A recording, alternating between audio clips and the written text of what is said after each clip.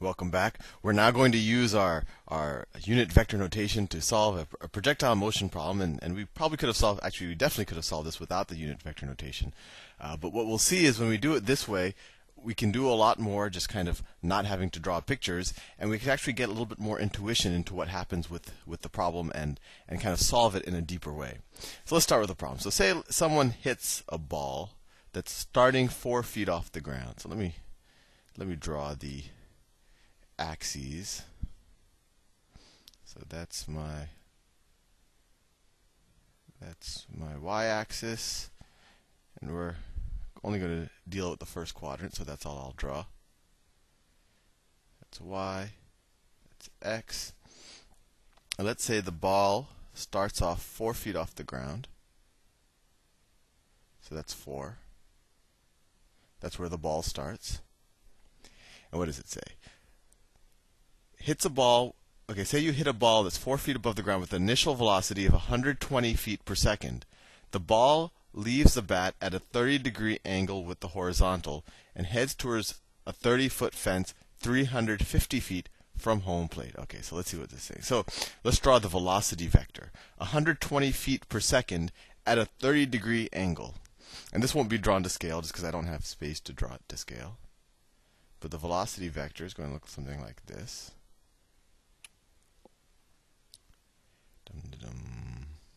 And that, of course, is at a 30-degree angle to the horizontal. Right? If this is the horizontal.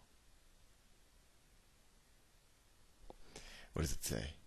Okay, and it heads towards a 30-foot fence 300 feet from home plate. So 300 feet, I mean 350 feet is going to be way out here.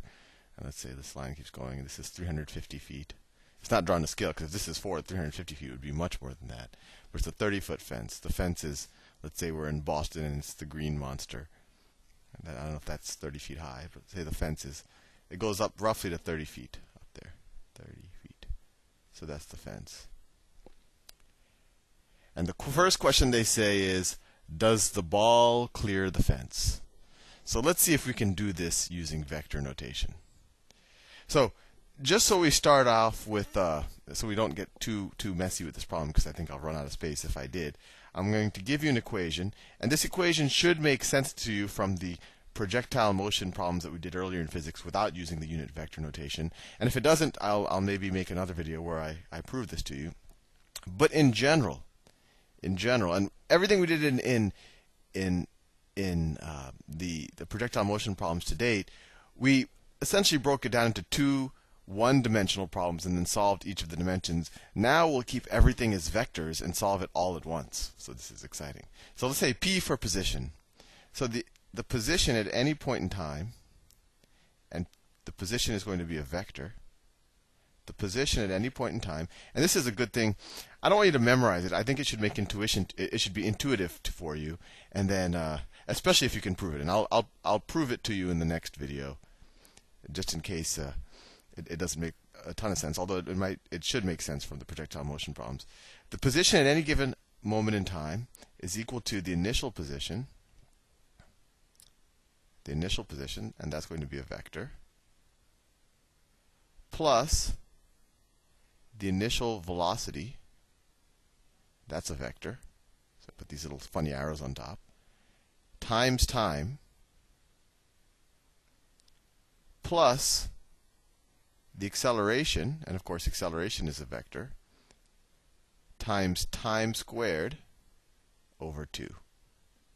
This is a good thing to know, and it's actually even a better thing to be able to prove. So let's see what we can do with these. And what's interesting here is all of these are now vectors. And this would have worked if they weren't vectors, if we were just in a one-dimensional domain. But what's cool now is we can do this in 3 dimensions, or 5 dimensions, or whatever dimensions. So let's see what we know. What's the initial position?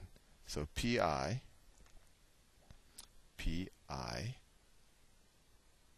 it equals what? So how much do we move in the x direction? Or what is the multiple times the I vector? Well, we haven't moved at all in this is the initial vector, right? The initial position. So it's only 4 in the y direction, or the 4 times the j vector. So it has no x component, so 0 times I times the unit I vector, and then plus 4 times the unit j vector, or the unit y vector. Or you could just write that as 4j. Right? This, you don't have to write this at all. What's the initial velocity? Well, the initial velocity,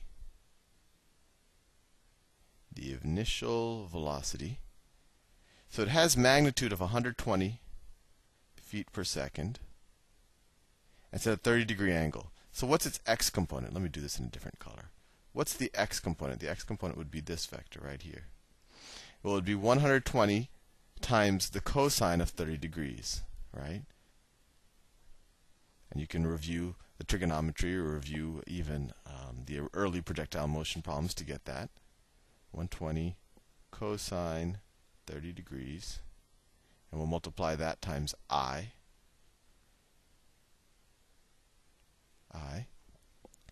And then what's the y component? Well, that's just 120 sine of 30 degrees. Plus, let me do it in a different color, just for variety. Plus 120 sine of 30 degrees j. Right? That's its component in the y direction. And let's see, so we can rewrite the initial velocity.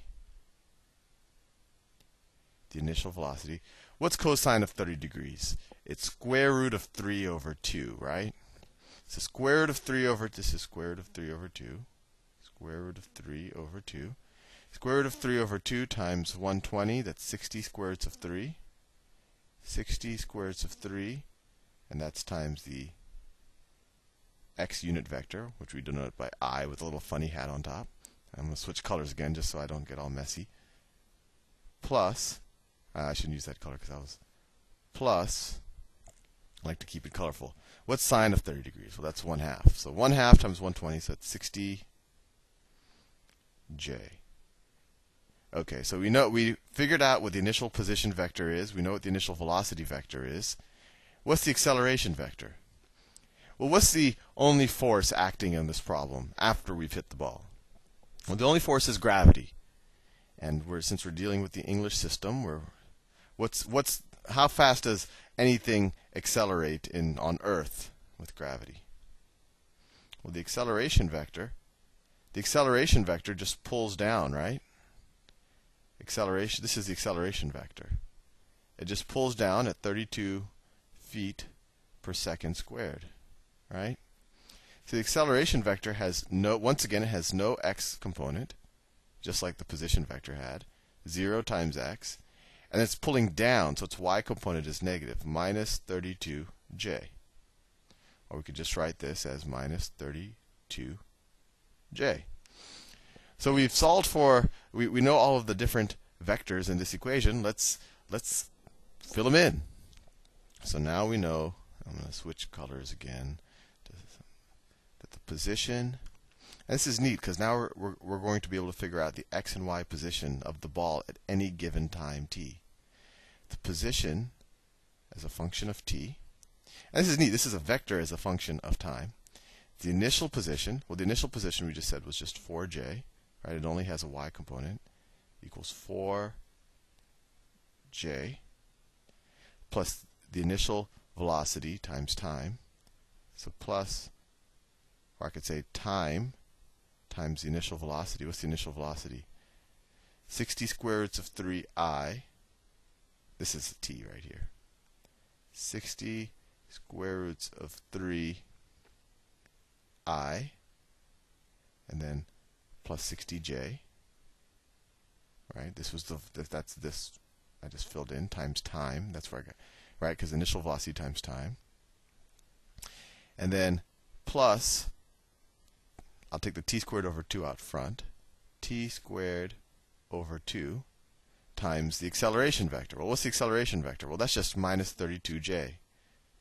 So minus 32j, right? Where j is the unit vector in the y direction. And let's simplify it. That equals 4j plus, distribute this time, 60 square roots of 3ti plus 60tj, and then 1/2 times minus 32 is minus 16, right? Minus 16. So you get minus 16t squared j. Oh, look, I'm actually run out of time. So I'll continue this in the next video. See you soon.